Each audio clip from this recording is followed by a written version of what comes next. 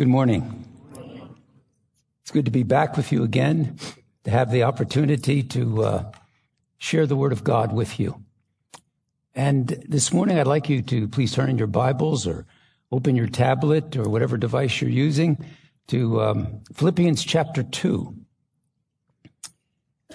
Philippians chapter 2. Please follow in your Bibles as I read, beginning at verse 19.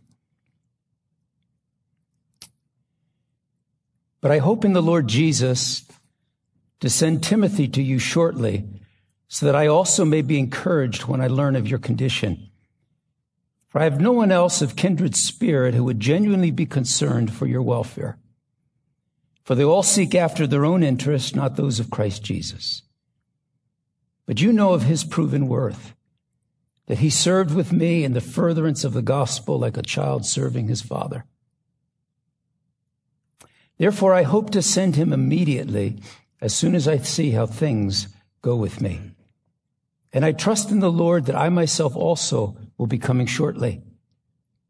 But I thought it necessary to send to you Epaphroditus, my brother and fellow worker and fellow soldier, who is also your messenger and minister to my need, because he was longing for you all and was distressed, because you had heard that he was sick. For indeed he was sick to the point of death.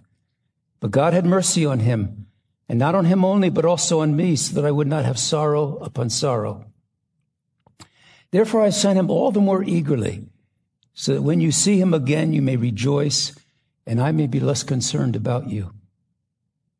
Receive him then in the Lord with all joy, and hold men like him in high regard, because he came close to death for the work of Christ, risking his life to complete what was deficient in your service to me. Let's pray together. Lord, we are grateful for the word of God.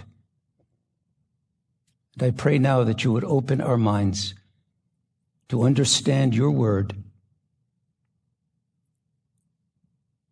that we would listen and hear you speaking to us by your Holy Spirit through your word as to what you want us to think and do. Help us to believe your word as it is revealed to us this morning. In Jesus' name, amen. I have been asked to preach the final message in the series on heroes. And as we conclude this series today, I have a question for you. How would you define a hero? And then a second question, would you consider yourself a hero?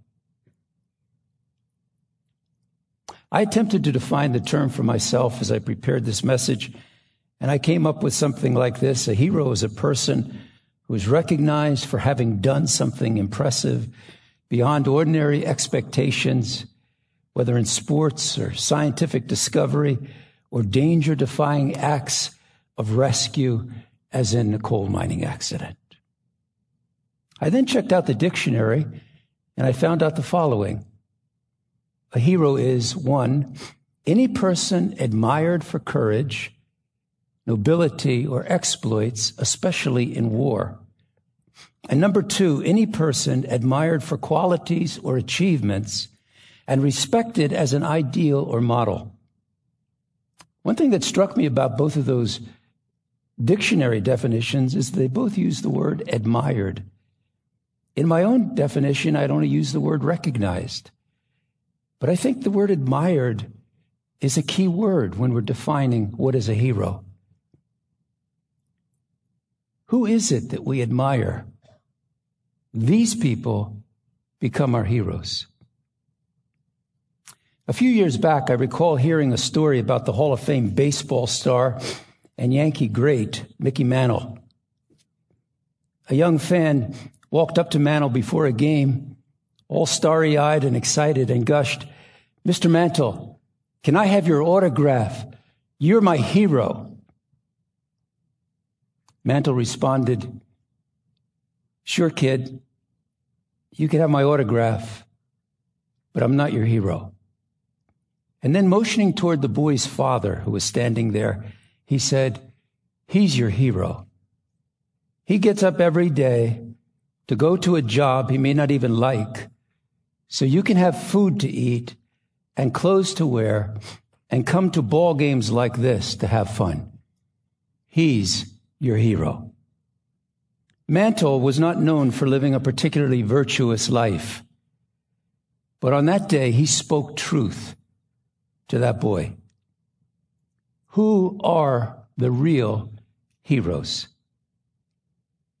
Sometimes heroes are very obvious and prominent and known, but sometimes heroes are in disguise, slipping under the radar, unknown and unsung. Is it possible for us to know whom God considers a hero? As Christians, we would like to know, who is it that God would point to and say, admire that man, or honor that woman? Consider people like that to be your heroes. Perhaps you've seen the movie Amazing Grace, the story of William Wilberforce, a British legislator who in the 19th century, because of his Christian faith, persevered in the fight against slavery in the British Empire. And because of his efforts, slavery and the slave trade was banished in the British Empire and then had ripple effects across the rest of Western culture. Or perhaps you have read the book Through Gates of Splendor, the story of those 5 missionaries who went to evangelize the Auca Indians in Ecuador. And then in 1956, their bodies were found floating down the Amazon River with spears in their backs after they had made initial contact with this tribe. And then maybe you heard the story of Elizabeth Elliott, one of those missionaries' wives, and how she went back with her young daughter into that tribe, the very ones who had killed her husband and his 4 partners. And she went back to evangelize them. And by God's enabling, they became believers. And the Auca Indians then became a tribe that went down the Amazon River evangelizing other tribes who had never heard of Christ. And so maybe you've heard the story of Elizabeth Elliott or William Wilberforce. And those are heroes, certainly. Those are people that God would point to and say to us, honor a woman like that. Honor a man like that. They're heroes in my eyes. In our text today, the Word of God in verses 19 through 24 directs our attention to a man named Timothy. And Paul says of Timothy in verse 20, I have no one else of kindred spirit who will genuinely be concerned for your welfare. And he talks about the proven worth in verse 22. You know of his proven worth. Timothy was a hero, not only in Paul's eyes, but in God's eyes. But Timothy is also one that we know a lot about. We know that he was a major traveling companion and partner with the Apostle Paul. We know that he helped the Apostle Paul draft and carry 5 of his letters. So he's also someone that God would point to and say, he's a hero. Honor a man like that. And that's what Paul does in this text with Timothy. But you know, there's another man referred to in this text. In verse 29, First of all, in verse 25, he introduces a man named Epaphroditus. And then in verse 29, he says, receive him, Epaphroditus, in the Lord with all joy, and hold men like him in high regard. This man Epaphroditus is one that God points to and says, honor a man like that. He's a hero. I think it is probably safe to say that many of us, even Bible readers, would not have pointed to Epaphroditus as a hero. Who was this guy? He's probably unknown to most of us. And I think it's safe to say he has never been highlighted in a children's Bible story book. I've never heard a sermon telling his story. But the fact that he is unknown is actually quite an encouragement to us. Because I want you to, this morning, be encouraged and to walk out of God's house with hope in your heart. That though you may not be well known, your name is not Wilberforce or Elizabeth Elliott or Dietrich Bonhoeffer, but you can be a hero, the kind of hero that God points to and says, admire that man. Because in verse 29, that is exactly what God said. He said, receive him in the Lord with all joy and hold men like him in high regard. Who ever heard of him?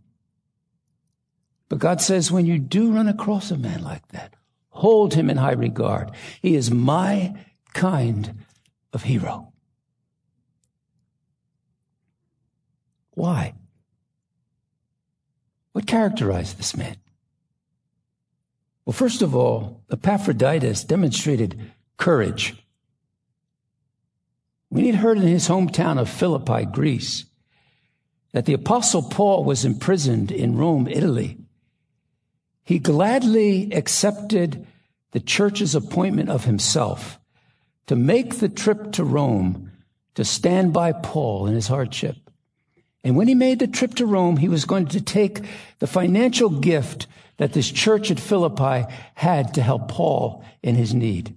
And then he was to stay there with Paul, by his side, to help Paul in any way that he possibly could.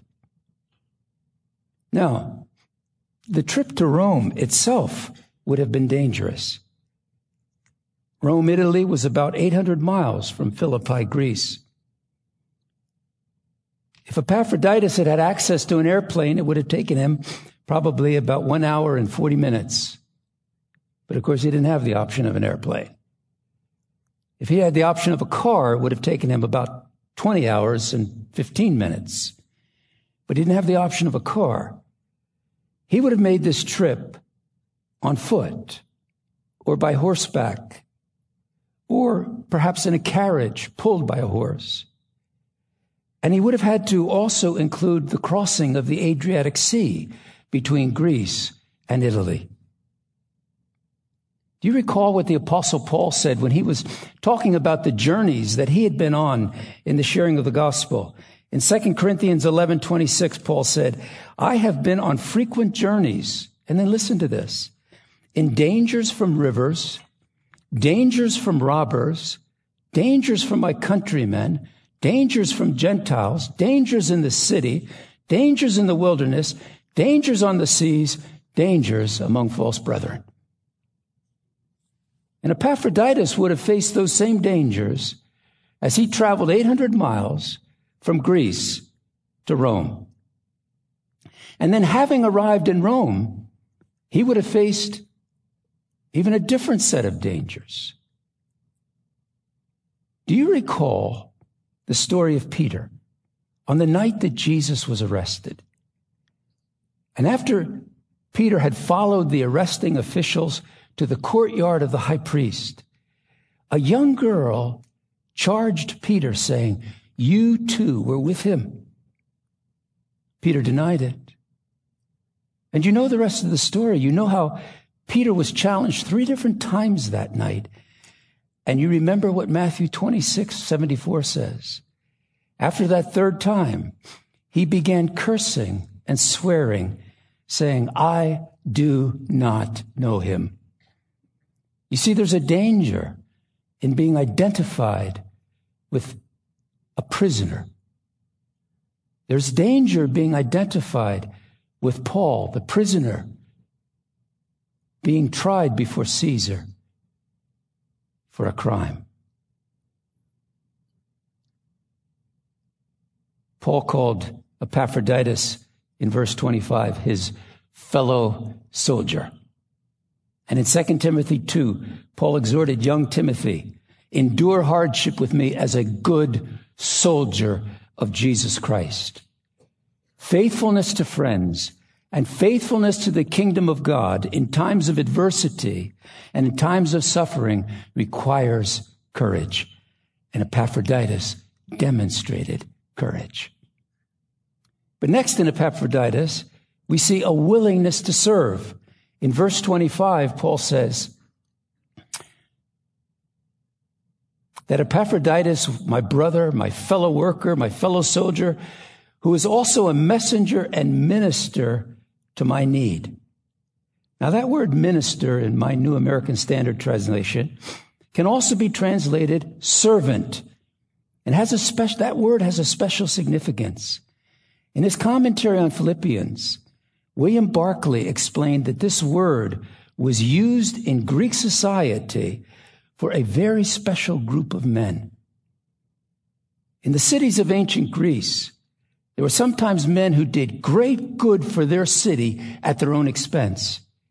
They would put on dramatic productions. They would equip a warship. They would finance the training of athletes for various competitions, all out of their own pocket. And these men were called benefactors of the state and were known as liturgoi. And that is the word that Paul uses to describe Epaphroditus. He's a servant. His acts of mercy and his generosity were apparently beyond the ordinary. He was a willing servant to Paul, seeking to benefit and bless this aging, battle-scarred soldier of Christ, now imprisoned in Rome. In Epaphroditus, we see courage, we see a generous service, and finally, we see the willingness to risk. The willingness to risk, to gamble. Look at verse 30. Because he came close to death for the work of Christ, risking his life to complete what was deficient in your service to me. The Greek word used here is a gambler's word, according to William Barclay. It's a word that implied staking everything on a throw of the dice. For the cause of Christ, Epaphroditus gambled his own life. Do you recall the Old Testament account of Elijah doing battle with the 400 prophets of Baal? And at one point, Elijah challenges the Israelites, and he says to them, how long will you go limping between two opinions? If God is God, then follow him. If Baal is God, then follow him. Limping between two opinions. What a temptation that is for all of us. I'm following Jesus, but not with my whole heart. Limping between two opinions. And that could never be said of this man, Epaphroditus. He was all in for Jesus. And he was willing to risk his life. Other opportunities he had, other dreams he had, other goals he had. He was willing to risk his life. It's verse 30 says, for the work of Christ, for the cause of Christ. There came a time in this man's life when God called him to gamble, to take a risk for Christ's sake. Epaphroditus came close to death, we're told. He was willing to sacrifice his other dreams. He was sick to the point of death, we're told. But God intervened and healed him, much to the relief of Paul. And we're challenged by the example of this man, Epaphroditus. We're challenged by his example to ask, what am I willing to risk? What am I willing to gamble for the cause of Christ? Reputation? Friendships? Applause? Honors that I might receive? Money?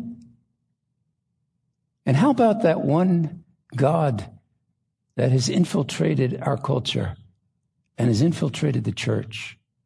The God of self-fulfillment. The most important thing is for me to be happy. The most important thing is for me to be fulfilled. It's a false god. And are you willing to go against the culture and the call and to risk for the cause of Christ and to say, no, I'm going to be all in for Christ, whether I find self-fulfillment and satisfaction myself? I came across an article written on June 5th, 2018 by Gary Bauer. And in it he gives, I think, a contemporary example of someone willing to gamble for Christ's sake. Jaylene Hinkle. In her case, it was not a matter of risking her health or her life as Epaphroditus had done.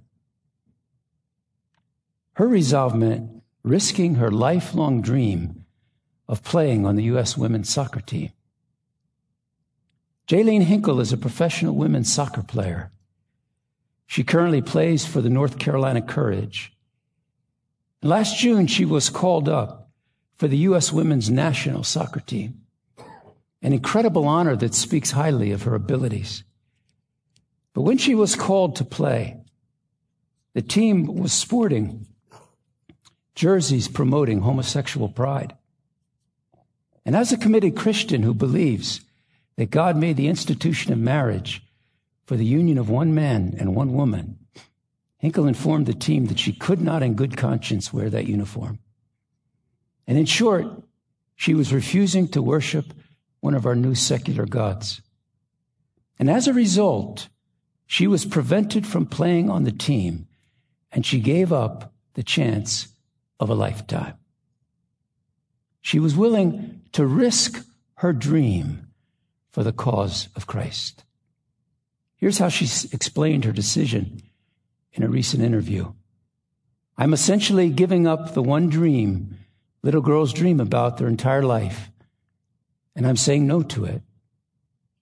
And I think that's where the peace trumps the disappointment. I knew in my spirit I was doing the right thing. I knew I was being obedient. The peace trumps the disappointment. When she risked, was she disappointed? Yes. But she found a greater peace in her act of obedience. And I am certain Jesus would point to Jaylene and say to us, honor a woman like that. She is a hero in my eyes. 30 years ago, I read the testimony of Richard Rivera. It grabbed my heart then, and it still does. This man's father gambled for the cause of Christ, differently than Epaphroditus, and differently than Jaylene, to be sure. But certainly, he gambled. He took a risk for the cause of Christ. In his case, he sacrificed sleep and emotional resources in the hope that God would work powerfully in his son's life. Let me read you his testimony, the boy's testimony. As a boy, I was an asthmatic. And throughout this period, I was also a backslidden young Christian. Yet my father always prayed for me to return to the Lord. There were many times I experienced asthma attacks where I'd stay up all night wheezing. And even though I was dead tired, I could not fall asleep due to the terrible attacks. My father was a New York City taxi cab driver. He would leave for work at 3 a.m. each day. And from my room, I would hear him pray before he began his workday. In the silence of the early morning, I could hear the words he would pray to God. He'd make no noise waking up. He would not even prepare breakfast in order not to create disturbance at that hour of the morning. And the only sounds he would make were the words he would share with God as he prayed. As he passed by my room during those times of the asthma attacks, he'd ask, "Richard, are you awake?" "Yeah, Dad." And he would then say, "I haven't slept hearing your wheezing. Would you like me to pray for you before I go to work?" He'd ask with such a loving tone, and I would always say, "Yes." And he would kneel at my bedside, and while he prayed, I would tell God that I would change my life and I would serve him again. And in my father's prayers, he would always end up crying, begging God to allow me to fall asleep and to heal me. Many of his tears would fall on my face as he prayed and as he cried. He'd sometimes place his head against mine while praying, but each time he'd pray for me, I would fall asleep. And when I would awaken and begin the new day, I would never keep my promise to God. I once again returned to my life of sin and rebellion. Many years later, as the prodigal son, I left home. And in a moment of depression and a heart full of remorse, considering suicide, I thought of my father, his love for me, and the tears which fell on my face on those many nights that he prayed. Those tears and that love brought me to Jesus Christ. And I am glad my father lived to see me serving the Lord. And now the memories of his love continue to draw me to God. I know that God forgave me and changed my life completely. And before my father died, his tears were turned into happiness. My desire is that I would be the Christian and the father that he was. Do we have any doubt that Jesus would point to that New York City taxi cab driver and say, "Honor a man like that. He's a hero in my eyes"? Paul described men and women like this man. He says in 2 Corinthians 12:15, "I will most gladly spend and be expended for your souls." This father gladly spent himself for the salvation and the blessing of his struggling son, a son physically suffering and spiritually defiant and confused and far from the Lord. He spent himself, and no one ever knew of his tears, of his lost sleep, of his prayers. Perhaps after he died, others learned. After he'd already received a hero's welcome into heaven. Not one of us this morning will have a right perspective on heroes if we neglect an important doctrine in the scriptures, and that is the coming day of the Lord. There is a day coming when we will hear the last word on heroes.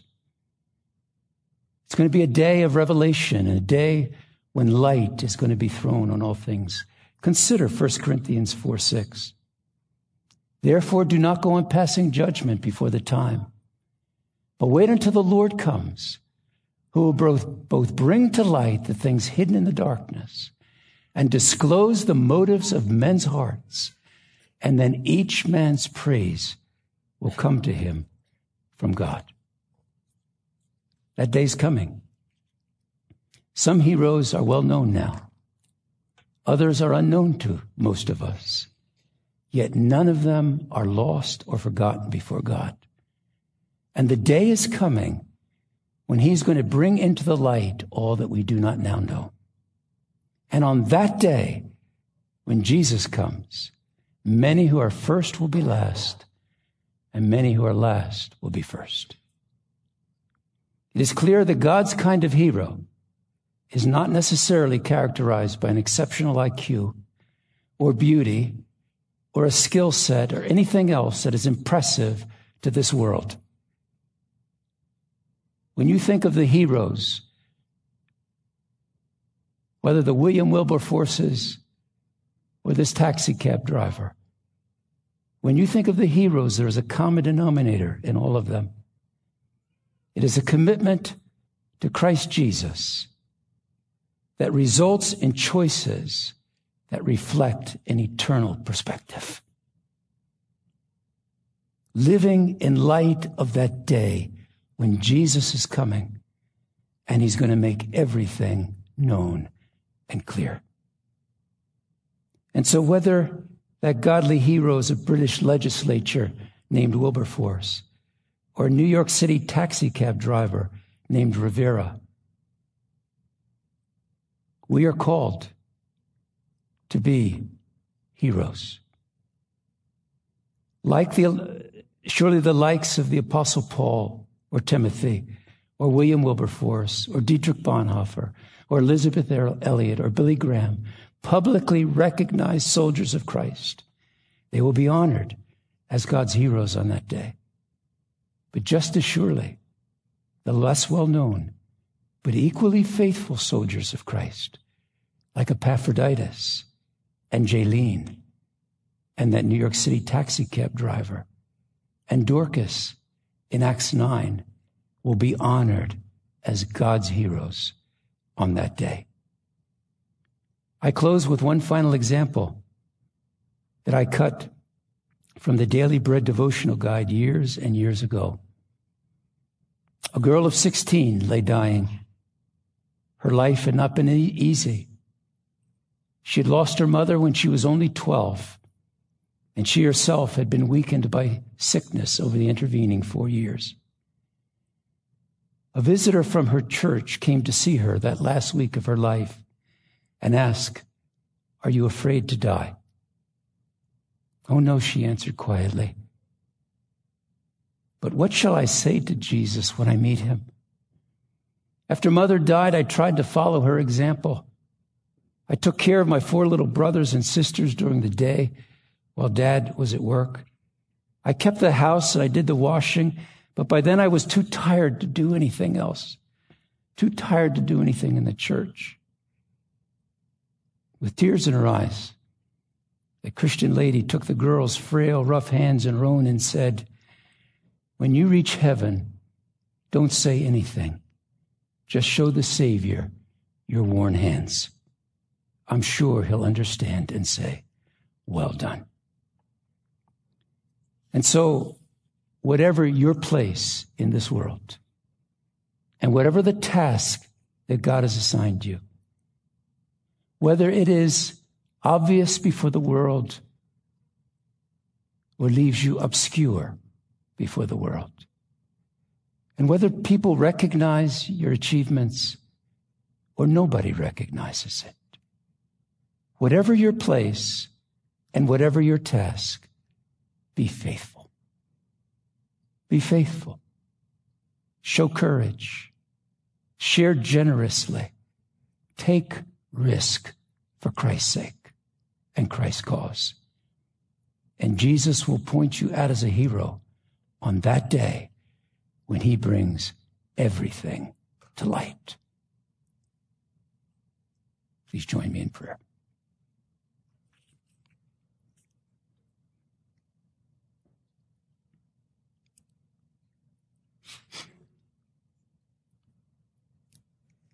We thank you, Father, for your word.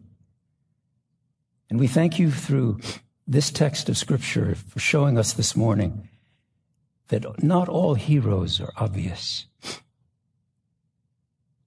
but none are lost before you. Perhaps this morning, Lord, we need to acknowledge men and women who have been heroes in our lives, never praised by the world. But you would point to them and say, "Admire that woman. admire that man. And Lord, where you've brought those people to our minds, may we just acknowledge and thank you for bringing those people into our lives. And prod us, I pray, by your Spirit to be faithful. Prod us to be faithful. Prod us to live with our eyes not on what people think about us, not on what people say or don't say about us, but on that coming day when Jesus is going to bring everything to light. May we be faithful.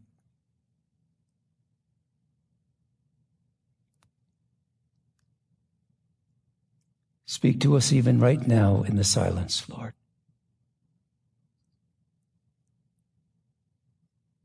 And bring hope into the hearts of men and women and young people that are seeking to be faithful,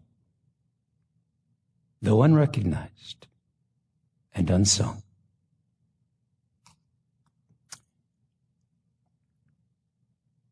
And Lord,